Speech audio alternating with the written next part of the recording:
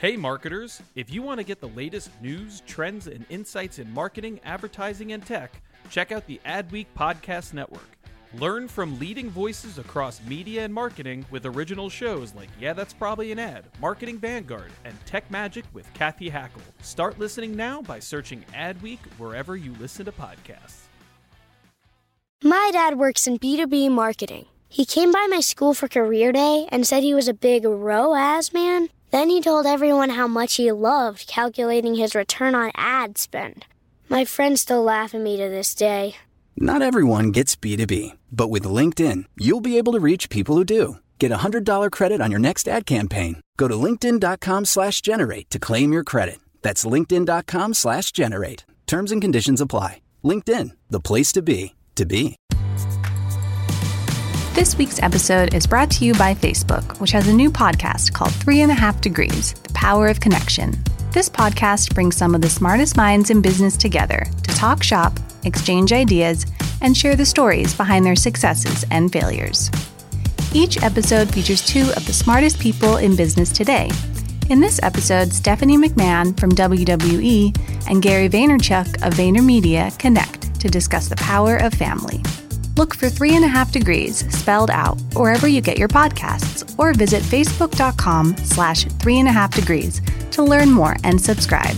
That's 3.5 Degrees, a new podcast from Facebook.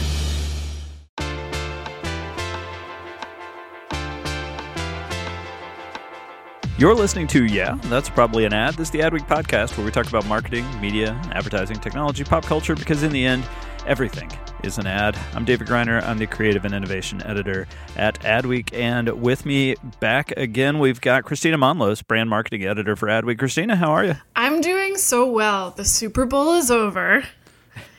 Yeah, and you sound like a complete... Brands. Yeah, all this like massive weight is lifted off your shoulders. Of you in 1 week you had to pull off our Super Bowl coverage plus our massive 2-day Challenger Brands event. So congratulations on coming out the other side. Thank you. I feel like one of those people who, you know, when they're sick and the color has returned to their skin. So it's great.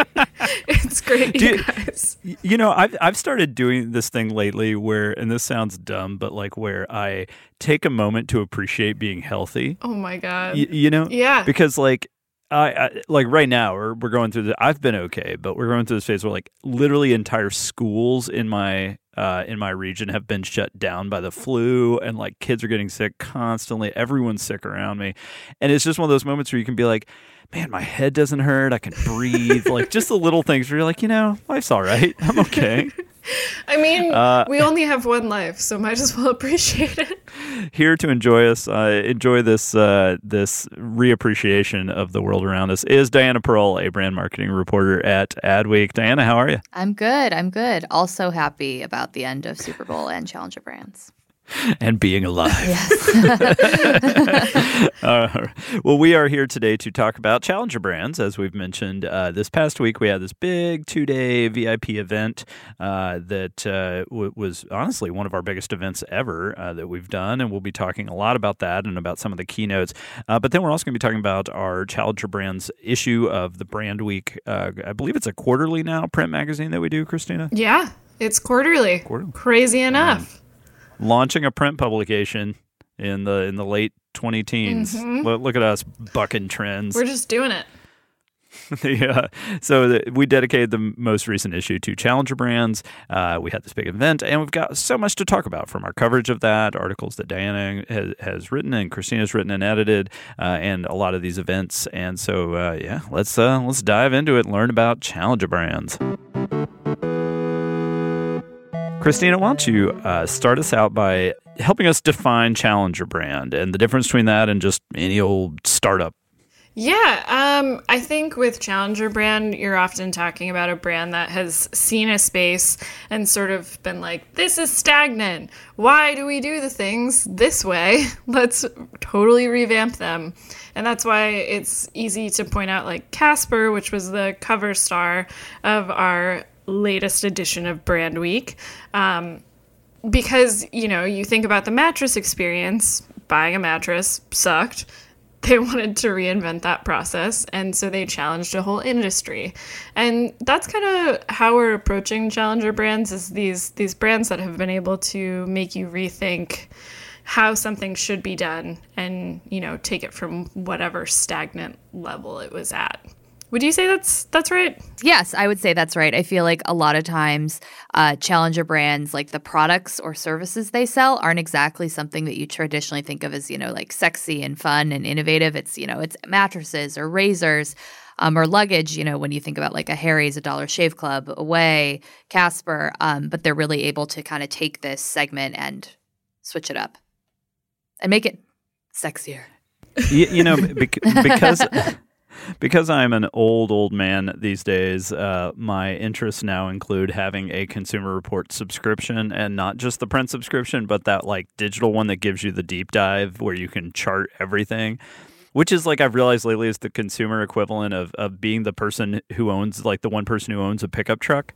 Like everybody comes to you. Everybody comes to you. It's like, hey, so I'm buying a blender.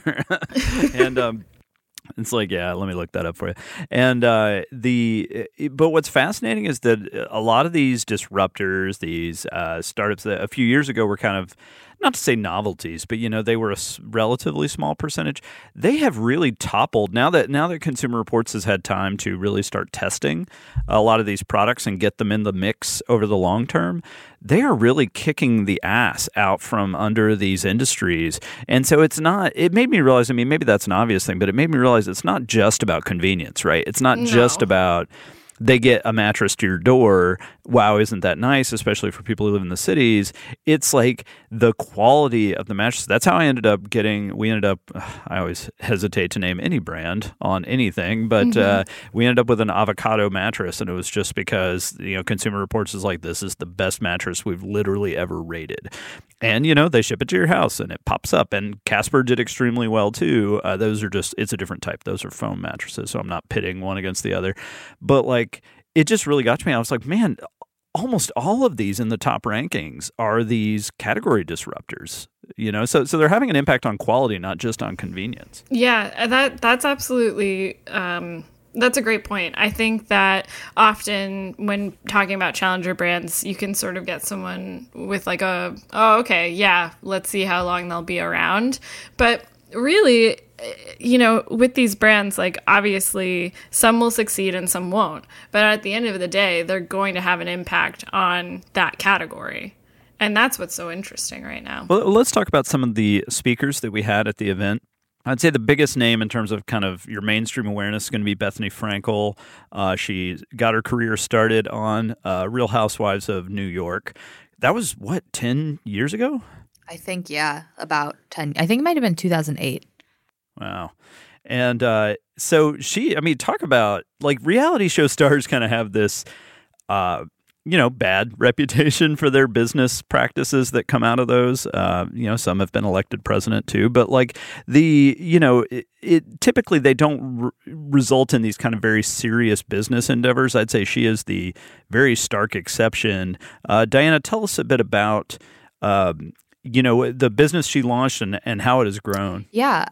Bethany Frankel launched Skinny Girl, which is this like line. It started as a like low calorie margarita. And I thought it was so funny during her talk at Challenger Brand. She said that it kind of all came from she loved those like slushy drink machines that you see in like New Orleans or Mexico. And she wanted to find something that kind of was like that was lower calorie and all that sort of stuff. And she was just making it on her own on the show.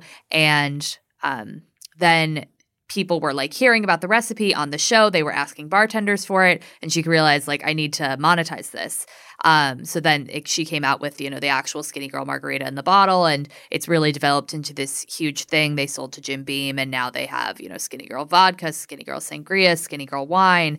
I'm pretty sure they do clothes and there's snacks. It's developed into this whole like lifestyle brand rather than just what it started as, the margarita. I just have to point out for those who I'm going to see how many episodes of the show I can mention The Good Place on.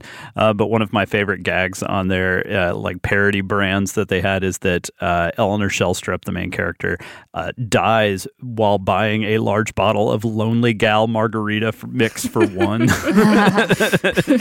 which I've always thought was like a nice little Lonely Gal. It has that, I don't know if she got into this on stage, but every time I hear the name Skinny Girl, I'm just like, how can this brand name, really survive in 2019 with so much awareness of kind of body shaming and of body issues? Like, has she addressed kind of how that, how they feel about that name or how people feel about it? Yeah, she didn't address it at the event, and I do think that raises a fair point. Maybe it will change later on, but for now, I feel like it's so associated with her. And to be honest, I haven't heard it discussed as being super problematic. Like in the past, I don't feel like she gets a lot of flack for it. Christina, maybe correct me if I'm wrong if you've heard different things, but I definitely see why if you just heard it for the first time, you'd be a little like, oh. But that wasn't something she discussed at the event. Well, what were those lollipops, like the weight loss lollipops that were all over Times Square? Oh, yeah. That's a different brand. That's like one of those fit tea, like which basically are teas that make you poop a lot to lose weight, to be honest. And those were like, I forget what the tagline was, but that's different from Bethany's brand. Yeah, no, sorry, I wasn't trying to make a connection between the two. It's just I remember something about the name. It was called like Skinny Pops or something, and something along those lines. Yeah.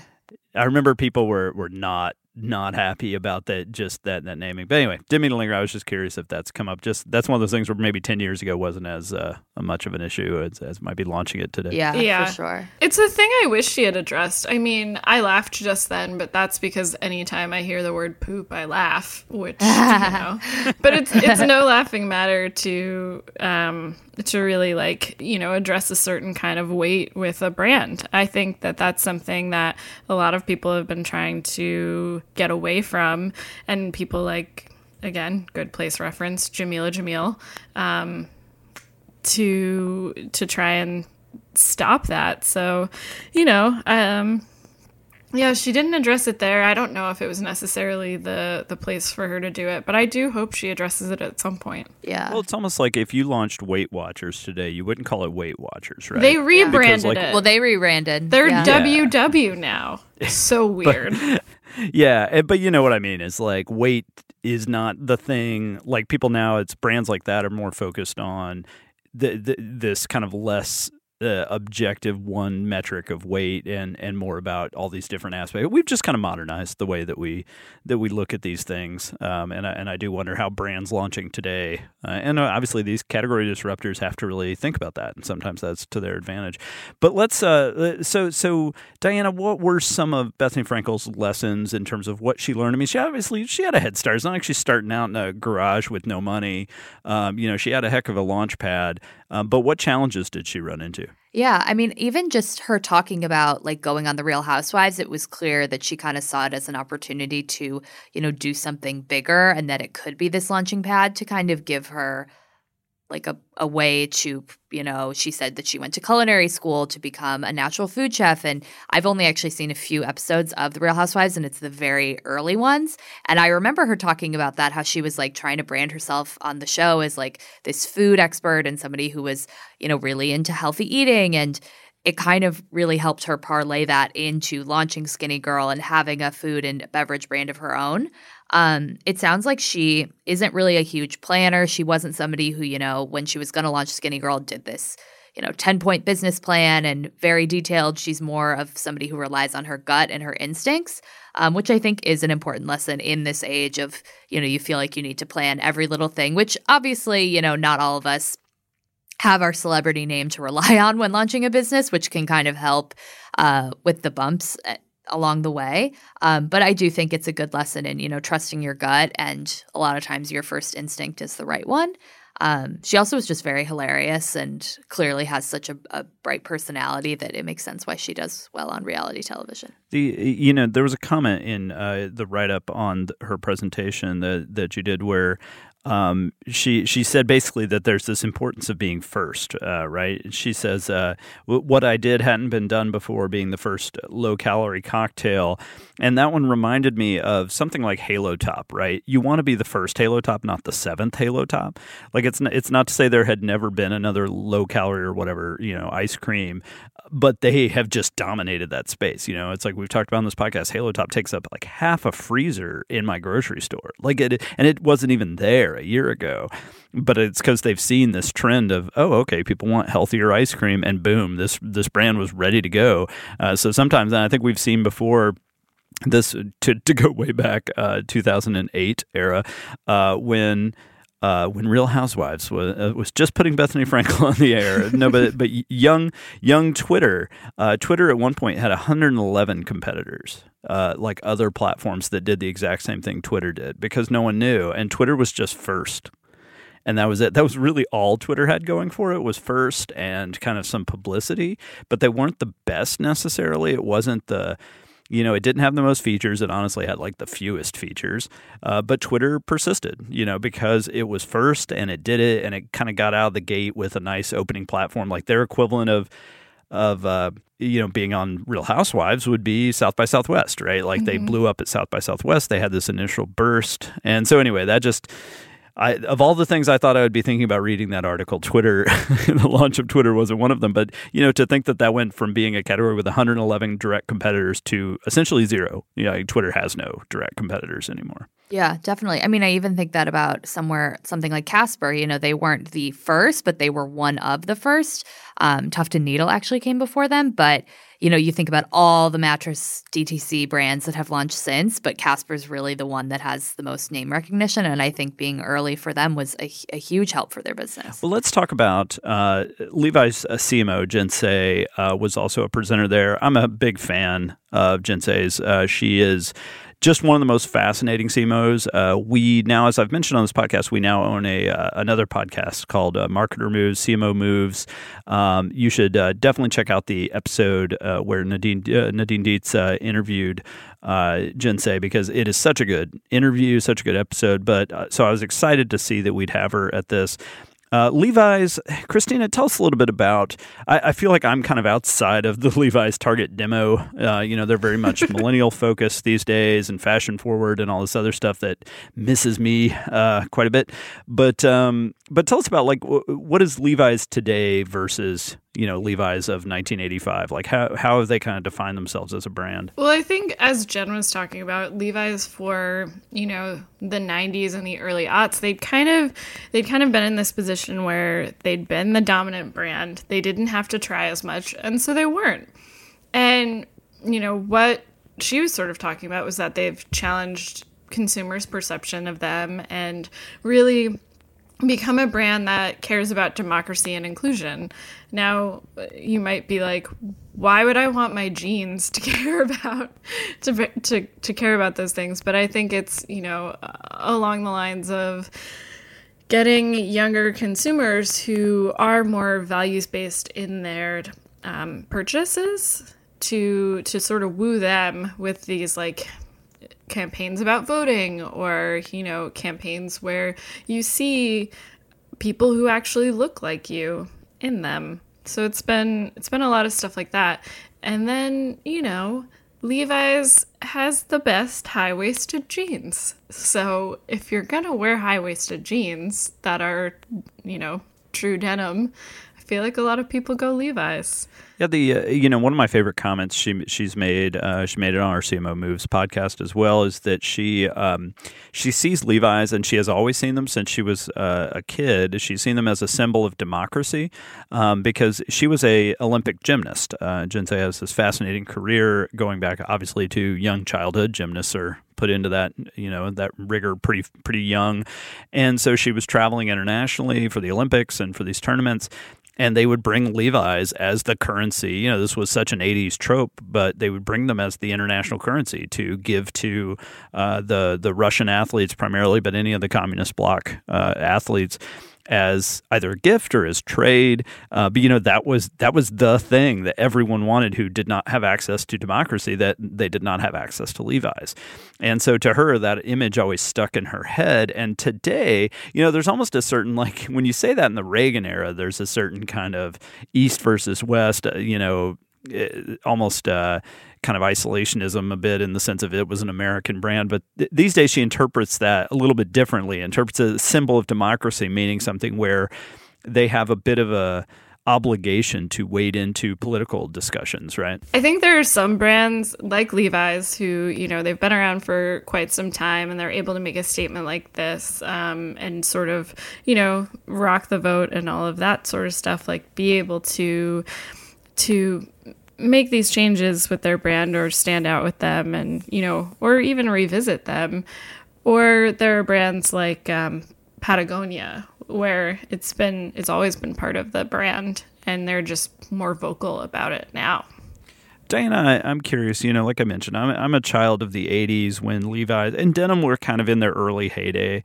Everybody wore denim, and like the denim brand that you picked said so much about you fashion-wise. There was Jordache and Lee and Calvin Klein and all that. And so the 80s were like this, prime time for denim.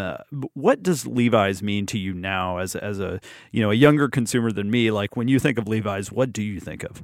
I think of Levi's as being very much like a cool denim brand, but having almost like a vintagey feel. Like that's where you go to get the very like stiff, high-waisted denim that, looks like it could be something that you got at a thrift store. It definitely has like a cool factor. And I'm sure, like, even if you don't realize it, that cool factor is partially informed by their, speaking out about politics and being a little bit more of a brand with a voice.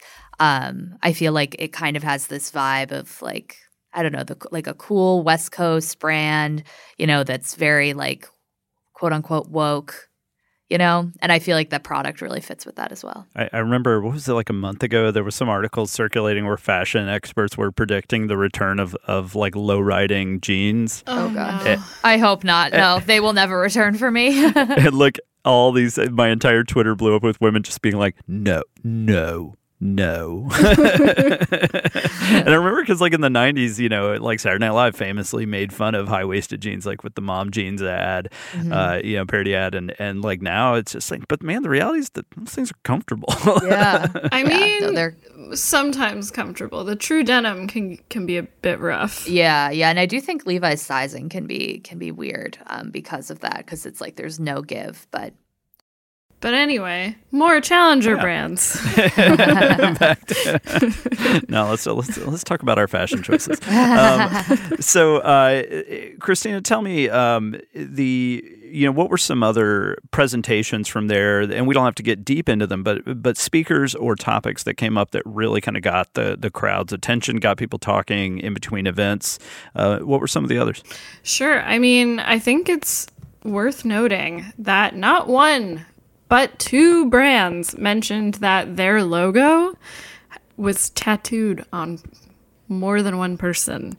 And Pizza and Peloton both have brand logos that people want to tattoo on them because they're such a big part of that community and they care about what those brands stand for, which is kind of wild. I would never tattoo a brand logo on my body, but to think about challenger brands, not only challenging the notion of like what a brand should be in a certain space, how you should shop for suitcases or, get your groceries delivered, whatever, but also that these brands stand for community. I think that was also a talking point. I was also just, I moderated the And Pizza one, so I was really interested in what their co-founder had to say about democratizing the brand and making it one where everyone at the company gets a voice in decision making. That's not to say that every brand that was there had something like that, but I think the process behind decision making at these various brands was also something that people were we're talking about. Tell us about And Pizza. I've never been to one of those. So what's their thing? They're a pizza chain, and they have like 25 locations, maybe 30. Washington, Boston, places like that. In Boston, they actually just opened a joint one with it's And Pizza and then milk products, the milk bar stuff. So that's pretty chill. Oh, wow. But yeah, basically their CEO and co-founder, he has a whole text chain that he responds to any employee at the company and any questions that they have and any suggestions that they have for what this company should be doing. And I think that's really interesting. Yeah, I mean, he's also someone who he went and presented bills to Congress with Bernie Sanders. He's all about paying people $15 an hour, a true living wage, or almost, I guess, if we're being real. But yeah, depending on where you live. Yeah, exactly. So, I think that's if you're not only challenging the idea of what a brand can be in terms of what the brand actually is, but how a company should run, that's something really interesting. Also, if you have something like that, talk to us. I want to hear about that. Let's talk, before we take a break, let's talk about Peloton. They presented, we ran a piece called 3 Secrets to Peloton's Astonishing Success, which I certainly recommend, from our producer, Anya Fernando.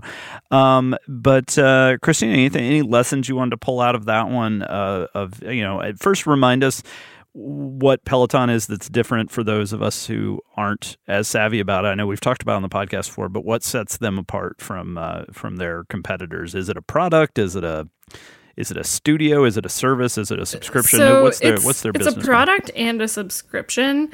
One thing I should note for our listeners, if you were on Twitter a couple of weeks ago, you probably saw there was this viral thread of someone making fun of the way that Peloton always showcases this bike, which is their proposition. They have this bike that you can buy. It's in your house, and then you can, attend classes while watching them on the screen and doing them. So it's fitness classes in your home when you want them, which is pretty chill. If I were an active person, I guess I would be really into it. But basically, someone took all of these product shots that Peloton had, where it's your Peloton is on this gorgeous stage in your house, or your Peloton is looking out on this beautiful backyard, and you're just showcasing your Peloton in the best area in your home. It's always overlooking a river or overlooking a seafront. It's pretty funny. If we were a different podcast, I'd say we should put it in the show notes. But anyway, so if you're not familiar with Peloton, but you saw that thread, it's Peloton. That's the deal. Anyway, so I knew about the bike, but what is the service aspect? What do you subscribe to? With You're them? Subscribing to classes. You can be in a class where you're doing all the different moves you would do on the bike, so you're not alone when you're working out. And I think that's part of it is you get the community aspect of going to class, but you don't have to go somewhere. You can do it on your time. And I think it's, correct me if I'm wrong, Diana, but it's one of those things where you can do a video whenever you want to, or you can join live classes. Yeah, I believe that is how it works. Yeah. So what are the lessons of their success? Community, as I mentioned before, with the tattoo thing. If you create something that doesn't just feel like a sectioned off brand and you own everything and it's yours, if you create something that's more of a community, and obviously they have an advantage when you're creating classes and all of that sort of stuff, but you should create a community where people can, as they said on stage, like come together and have shared experiences. And so that makes it so that people feel more invested in the brand. I'm so skeptical of these fitness trend brands, you know, not in their business model, not anything negative about them, but just in that, like, you know, SoulCycle blows up, and then it just seems like everyone I know is talking about SoulCycle, and then no one's talking about SoulCycle. And I'm sure SoulCycle's still doing fine, but and you know, we're going to talk about Orange Theory in a minute too, but you know, it's just one of these, like, I wonder how much pressure they feel when you are blowing up and when you are catching fires. Like, how do you keep from being one of those, like, and those aren't the best examples, but I'm sure I could think of a bunch of others that from the, you know, 90s and 2000s where they blow up. And because fitness people are just the finickiest, you know, because it's just by the nature of, like, you get really into it and you're like, yeah, I'm going to get healthy. And then you go and you do it and you Instagram it and you tweet about it. And then 6 months in, you're just like, man, I don't know, maybe I'll just get brunch. Like, you know, and I think it wears off. Everything wears off. But I wonder, like, how these kinds of brands plan to not get that cultural obsolescence of it, especially of it becoming a joke. Like Peloton, I don't know how they react to that Twitter thread, but that was when you really saw, like with SoulCycle, you know, it's like suddenly TV shows, I don't know if I should make our third Good Place reference now, but like a lot of TV shows started making fun of SoulCycle and having that in there because it just became the new spin class, right? And so it's like everyone's making fun of new Zumba, you know, yeah. It's easy punchline. But did you get any sense of like how a company like Peloton tries to avoid being just a flash in the pan? Well, I think when you spend the chunk of change required to have one of those bikes in your home and you're always looking at it, I think it's a little harder to ignore. And that's part of it, is like these brands are trying to cater to consumers where they're comfortable in their homes and like make that easy for them.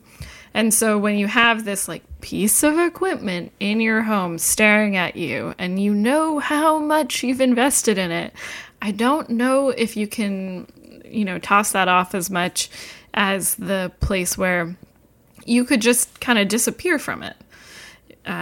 You know, if it's a class. Well, every treadmill and elliptical and Bowflex machine from my parents' basement would beg to disagree. Oh. But no, I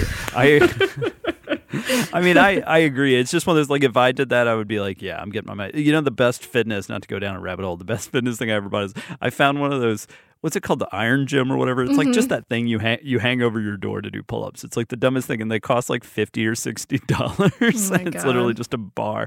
And I found one at a thrift store unopened for $8 or $6 or something. And I was like, oh, what a steal. And then I started using it obsessively, and I think it was just because I was like, what a bargain. Oh like, I'm gonna make the most of this.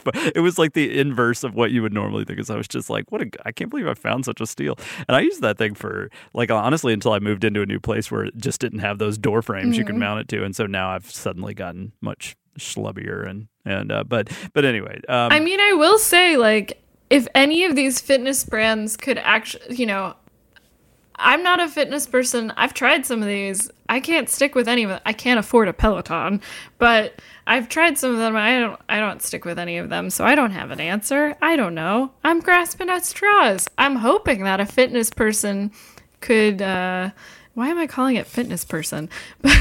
But someone who, you know, like Katie Richards would be the person to ask on how these brands are going to stick around and whether or not they have a shot, I'd say. I really do also think, like, the convenience of Peloton, like having it in your home. And I know, like you said, like the treadmill in your parents' basement. But I follow a lot of like influencers on Instagram who have tried Peloton, and a lot of them like just had their first baby, and they're like the type of people who would have gone to SoulCycle, you know, 2 years ago, but they're like, I work a full-time job, I have a kid, like I just don't have time. And this brings that sort of SoulCycle atmosphere into your home. And it, like, I think that convenience really, like, is something that, like, kind of going off of the Bethany thing, like nobody has really done this before, bringing like the atmosphere of a SoulCycle class, this kind of elite workout experience, into your house. Well, let's take a quick break, and then we're going to come back to talk about our print issue of Brand Week that just came out about Challenger Brands and some of the great articles that we had in there and some of the other topics we're going to keep digging into Challenger Brands. We'll be back in just a few moments. Thanks again to the sponsor of this week's episode, Facebook. which has a new podcast called 3.5 Degrees, The Power of Connection. As we mentioned earlier, each episode of this new podcast features conversations with two of the smartest people in business today. Let's listen to a bit of the newest episode's chat with Stephanie McMahon from WWE and Gary Vaynerchuk of VaynerMedia. I think it's okay to make mistakes, as my dad likes to say, but you just don't make the same mistakes. So it's important whenever you've had the opportunity to learn, because that's how you learn. That's how you grow. You could leave a family business, but a family business doesn't leave you. Look for 3.5 Degrees spelled out wherever you get your podcasts, or visit facebook.com/3.5 Degrees to learn more and subscribe. That's 3.5 Degrees, a new podcast from Facebook. We're back. Let's talk about some of the, as I mentioned, our print issue of Brand Week had several great articles about challenger brands where we were able to dig a little deeper than even just, with our event. And some great kind of topics and examples of what we're talking about. The first one I wanted to talk about was Casper. It's the elephant in the room. It's the one that we've talked about several times. They are the brand you think of when you think of challenger brands. But as I mentioned too, they're also kind of becoming the establishment. And what I loved about our cover story is that it really highlighted, there's even a direct quote here I'll read from Jeff Brooks, the CMO of Casper, where he says, "Our job in disrupting the old way of buying a mattress is done. We have a lot of work to do there to remain the leader in our segment, but we very much view our next disruption as changing the cultural paradigm around sleep." And that was pretty much the premise of the entire article. So Christina, tell us a bit about, how this came about and how that's on the one hand, this super audacious to say like we are the sleep brand, but on the other hand, I kind of dig it. And they're right that there's been this hustle culture for the last few years of just like this Gary Vaynerchuk stay up all night, grinding out your second, third job until you become mildly internet famous. And then now they're kind of like, hey, maybe sleep. I mean, maybe, treat your human body well. That's also a good thing. Not all of us can be Gary Vaynerchuk. But this story sort of came about, we were just trying to think of an established challenger brand, one that had a good story to tell and, was kind of in the next phase of what it was going to be. I think, we've written a lot about various challenger brands, but they're, you want to get into like, how are you not going to be a flash in the pan? How are you not going to be the brand that has one product that you buy every 10 years and then what? Like, what are you going to do? And so that's the challenge for Casper. I mean, you don't want people buying a mattress every couple of years. So how do you expand from that? What do you do? So that was something that, we had Diana explore, and it was her first cover story, which is also very exciting. Hey, congratulations, Diana. Thank you. So Diana, tell us about this, about, our headline, which I love, is that the bed-in-a-box brand Casper wants you to have FOMO about sleeping. So the fear of missing out about sleeping. I love that because, again, we talked about how there was this cultural mindset for a while of like, if you're not Beyonce, if you're not just cranking out stuff every single day and just grinding it out, then you're somehow like a failure in your own life. And now how are they actually making it cool to sleep in and to not do things? For sure. I mean, I think a big part of it is just that like Casper, the brand, has made mattresses cool. You think about the way buying a mattress was always like going to a mattress firm or a Sleepy's, and the stores weren't very visually appealing, and it was just like mattresses lined up all next to each other. You're like, there's a salesperson in your ear trying to get commission. There's fluorescent lighting. It wasn't a positive experience, and Casper has sort of made this experience cooler. And that's kind of was just the beginning. And then they started rolling out bedding, and they have quilts and sheets, and they have a dog bed, and they have bedroom furniture, and they're really trying to just own every segment of sleep. But I think really the fact that they have good branding and they look cool, and they've made, one of the experts I interviewed for the story talked about how they've made it like a moment of how you get your Casper mattress in the mail, and you can put it on Instagram when you unbox it. And, buying a mattress was never something you would talk about. It was just this blah thing you had to do. And they've made it into like a moment that's worthy of being captured on social media. And I think just associating that with having the sleep and just making something like a mattress something cool goes a long way in like changing people's thoughts even just about their mattress and wanting them to kind of be a part of this experience. Well, what cracks me up about mattresses is that, especially if you live in a small apartment, your mattresses take up so much real estate in your place. It is just such a massive chunk of your floor plan, and yet we always just thought of them as just a utility thing. But now I crack up every time I look at any kind of influencer content, to your point, and it's just so many of them. Even if the product is not that they're promoting or that they're talking about is not mattresses, they're like always in bed or sitting on the side of their bed looking out the window. It's just become this like, instead of the thing you hide in the back of the house and then cover with a futon, not a futon, what do they call it, duvet and like 7 or 8 pillows, it's become this thing that's actually, a cool place to be and to spend time. One thing we didn't get into in our story, because it just doesn't really fit with it, but one thing I would love to get Casper to talk about is there are all of these delivery people who now have to lug these giant boxes that are really heavy up to people's houses. And people will often try and convince those delivery folks to try and get them like fully into their homes. I don't know.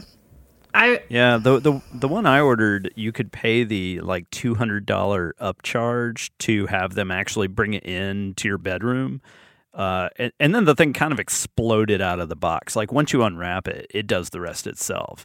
I guess if I were kind of infirm or, if I wasn't just physically able to do that by myself, but I was like $200, no way. They literally just dropped it at my door, and then it's just like up to you. And dragging that thing not a very far distance through my house, those aren't light. No. Yeah. It's one thing I would love to have them talk about, because Amazon plus all of these disruptive brands, I feel so bad for people delivering packages right now. Well, and it was during the polar vortex or whatever weather we've been having lately, and weather was -15 and just massive snow. And I saw these people online talking about thank God I can order my groceries delivered. I'm like, you monster. Truly. I know. I don't order delivery when that's happening. It's bad. Creating these new or if ethics. you do, you should tip them like 100%. Yeah. At least be self-aware. Yeah. That a human. It's not some weatherproof drone. Yeah. like driving a snowplow. No. through Maybe the in 10 streets years. I mean, those little delivery bots that you see, those couldn't make it through the snow. They look like toilets. Did you see the Pepsi one? It looks like a toilet. It does. Anyway. So what else, Diana? What has Casper learned along the way from becoming just like hey, people want a mattress to be able to show up at their door, and also buying a mattress stinks, But what else have they learned in terms of product innovation and where else it could go? Because I've seen that a lot of these companies, the second product they launch is always pillows. It's just that's an obvious extension. But where else are they going, and where do they see themselves going? Definitely. They really want to become the destination for all things sleep. And you see that in the fact that they have expanded into things like pillows, but now, which I agree is sort of the go-to, but now doing things like bedroom furniture and a bed frame. And it's they want to be able to touch every little part of your bedroom. The latest release is the Casper Glow, which is a nightlight, an adult nightlight, but you have an app that syncs with it, so you can set it to start dimming right before you go to bed, and it's supposed to sync with your natural body rhythms and prepare yourself mentally to sleep, and then it will wake you up, and it's all supposed to be about creating a better sleep experience, which is really Casper's new MO.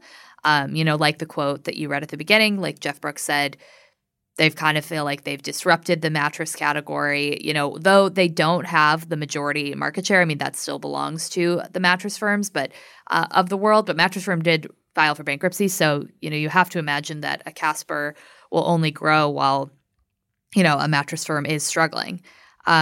And they've also had this weird impact. I mean, like you see with a lot of disrupted industries where you've got someone like Beautyrest doing, what was the thing they did at South by Southwest where it was like that Katie Richards did? Yeah, it was this whole experience where you were sleeping to the sounds of this, I think it was Max Richter.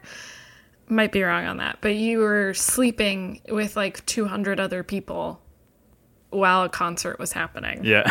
And just like, you would not have seen that No. 10 years ago. You know, like a company like Beautyrest being like, let's get a bunch of people to sleep together on stage while an ambient composer blasts music. Yeah. Yeah, I mean, as Katie said, she didn't really sleep. She like kind of slept, but not really. Yeah. How could you sleep in that sort of situation? I would worry about my stuff being stolen, but Me too. That's just clutch it the whole time to you. Yeah. Anything else you learned about Casper and beyond kind of what we as consumers think about them as just being like, oh yeah, they're the new mattress place, and that they're focused on sleep? Anything about their business model or what they've learned as a business along the way? I mean, I think that they are really, what I found really interesting is they're planning to invest a lot in brick and mortar retail. And, you think of Casper as a digital first company. You order the mattress online, you don't try it first. But they're opening 200 brick and mortar stores within the next few years. And that was really all because that's what customers were asking for. And I thought that was sort of an interesting tidbit because their whole business model is kind of based on the idea that you don't need to try a mattress before you sleep on it. And the same mattress can work for everybody. But this is something, like you are going to sleep on it every night. You want to try it before you buy it. Even with the 100-day, they'll come back and return it. It still is just like a hassle to return things always, even if it's easy and it's free. And I think that it shows that, even for these challenger brands, there are some things about maybe the more traditional experience that you kind of can't get away from and that people really do still want. And that's going to be something where the process of showrooming, do you guys know that term where people go into retail stores now and sometimes they'll like test out a bunch of stuff and then decide to buy it online? I worked at a Barnes & Noble. I know all about showrooming. Oh, yeah. So terrible. But that's something where like the process of showrooming would be appropriate. I hope people start to recognize that the customer service that you get in a retail store, as long as the price isn't astronomically different, you should probably just buy what you're gonna buy there.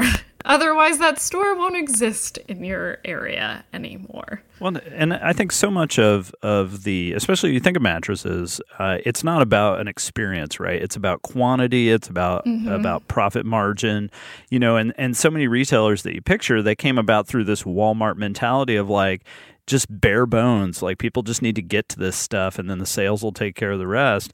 And Casper's, if I'm right, Diana, they've done some pop-ups and they've done some things that really do focus on making it a relaxing place where you'd actually lie down and be like, oh, okay, this is somewhat of a simulation of what going to bed is like. Definitely. I mean, a big one I think about is the Dreamery. They're like nap shop in New York, and you can come and rent a nap pod for, I think it's an hour or 45 minutes. And I've been to the space and it's very like, I mean, I just think about the Beautyrest thing where you kind of have all these beds like lined up together, whereas this is such a soothing experience. It's very, your pod is very isolated. Nobody's going to watch you sleep. Nobody's going to see you sleeping. And it's really just like creating these positive experiences that people are comfortable with. And that's the thing that I hope that all retailers start thinking about is that, if you're losing share in retail, it's probably because you haven't revamped your retail experience at all. If you walk into a store and it's overwhelming and it's awful and there's really no customer service, then that's going to turn consumers away. You can't do the Walmart model anymore. It doesn't work. Aside from like the Dollar Trees and the dollar stores that have taken over this entire country, every other brand kind of needs to think about what the retail experience is. Yeah. And I think especially I look at the mattress category and I feel like a brand like Mattress Firm was kind of able to, sort of rest on their laurels and just kind of have, because they dominated the category, there was no real competition. There was no one who did anything differently. And now brands like Casper are really forcing these brands to have to think differently and create a better retail experience, and which I really do think is, better for consumers all around. So let's have a little fun. Let's I'll put you guys on the spot. Let's talk about categories that need to be disrupted, that need a new startup to come in.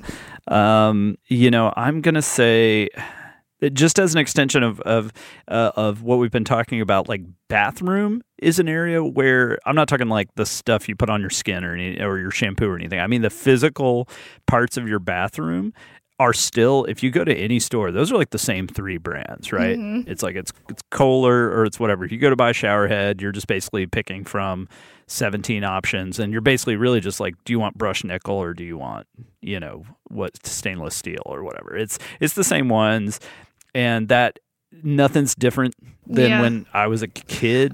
Toilets other than are the that, same. on toilets you can now choose a lot of water or some water.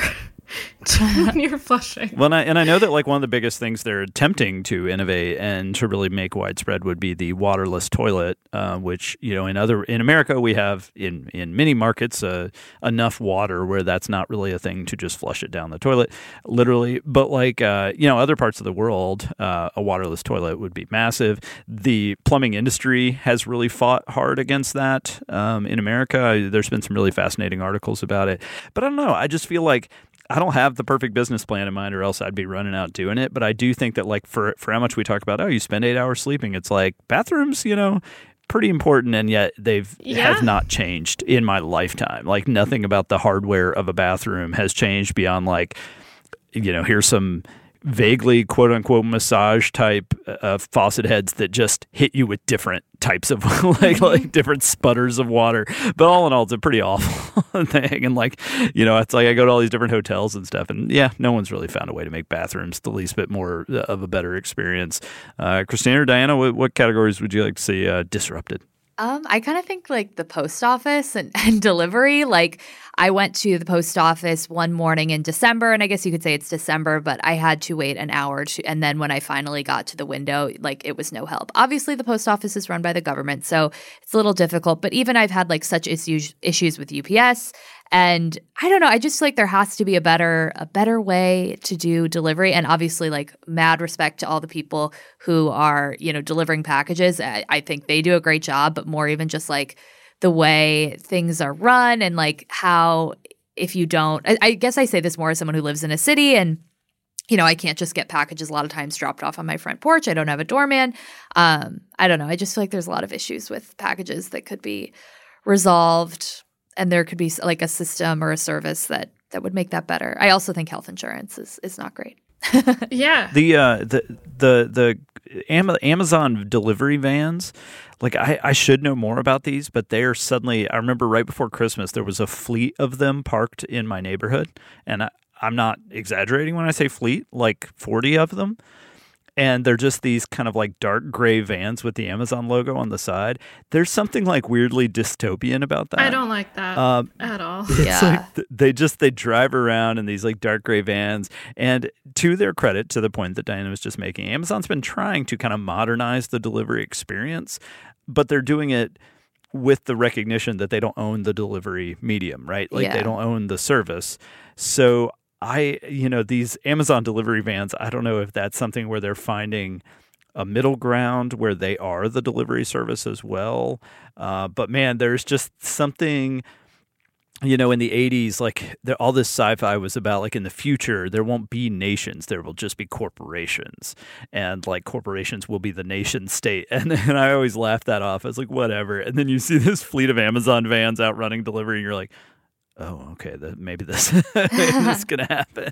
Yeah, I don't even mean like getting rid of UPS, but maybe making a service that like allows you to pick up your packages, like something like an Amazon locker, but not just for Amazon. And I feel like a lot of times those don't exist, or maybe they do, and they're not super widespread, or something where you could like get your packages, you could pay a fee to get your packages delivered between a certain hour where you'll be home, or I don't know. I just feel like there's lots that could be done there. I crack up whenever I see those like Nest or whatever it is camera ads where they're like, catch people stealing stuff off your porch. And I'm like, well, I mean, they'll still get away with your stuff. Yeah. You'll just know what they looked like. Yeah. And the comments on those videos are always hilarious because they'll run as an ad, say, make sure you catch the people stealing your stuff this Christmas. I'm like, well, but did they get caught? No. Also, I'm not home. If that's the thing, I'm not home. Yeah. It's like you just have a nice video of like, yep. And my entire next door for my neighborhood is a bunch of people being like, does anyone know these thieves who took the stuff off my porch? No one knows them. That's why they're here. Also, those cameras, they get hacked. You get little creepy people watching your babies. Not good. I don't know. Yeah, the indoor cameras are definitely weird. The one on your facing out of your doorknob, I get less. Like, I don't have one, but I'd get less freaked out by that. Christina, what should be disrupted? I think we should go back to having video stores.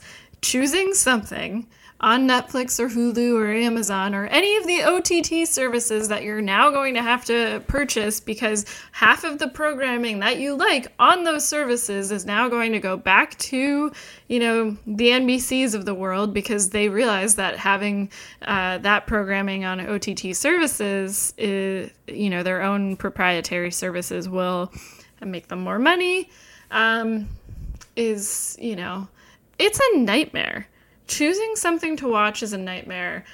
And all of these companies are terrible about telling you when there's new programming. There's no order to it. It's chaos. I hate it. I want to go back to a video store. I'm not saying anyone's going to go back to a physical version of this, but even on an Apple TV, when you search for something, it doesn't search through everything.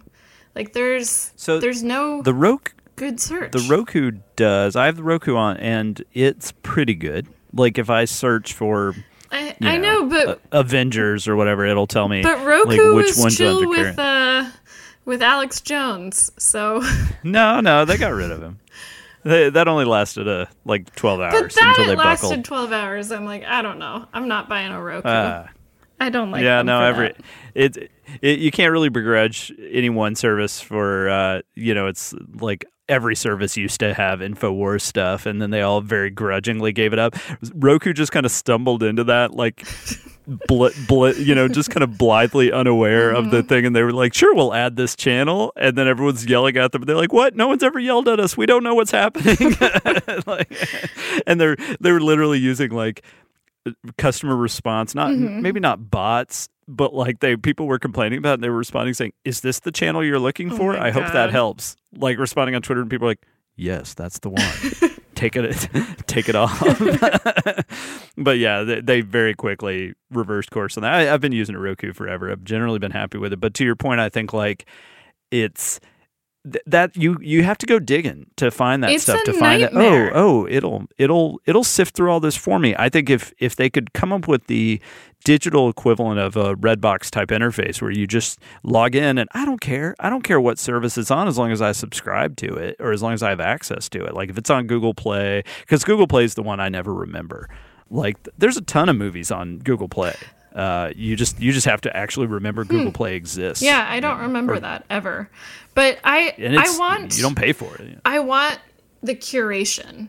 I want the curation of a real person. I want these snobby video store clerks, a digital version of that. I want people behind it telling me what I should be watching too.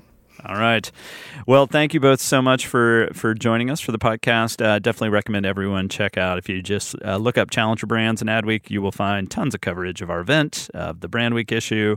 And congratulations to you both on a wonderful event and a wonderful issue. Thanks, Griner. Thank you.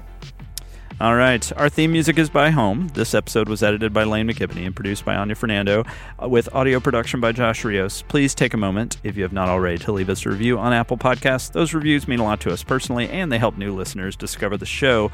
I'm David Griner for Adweek, and we will be back next week.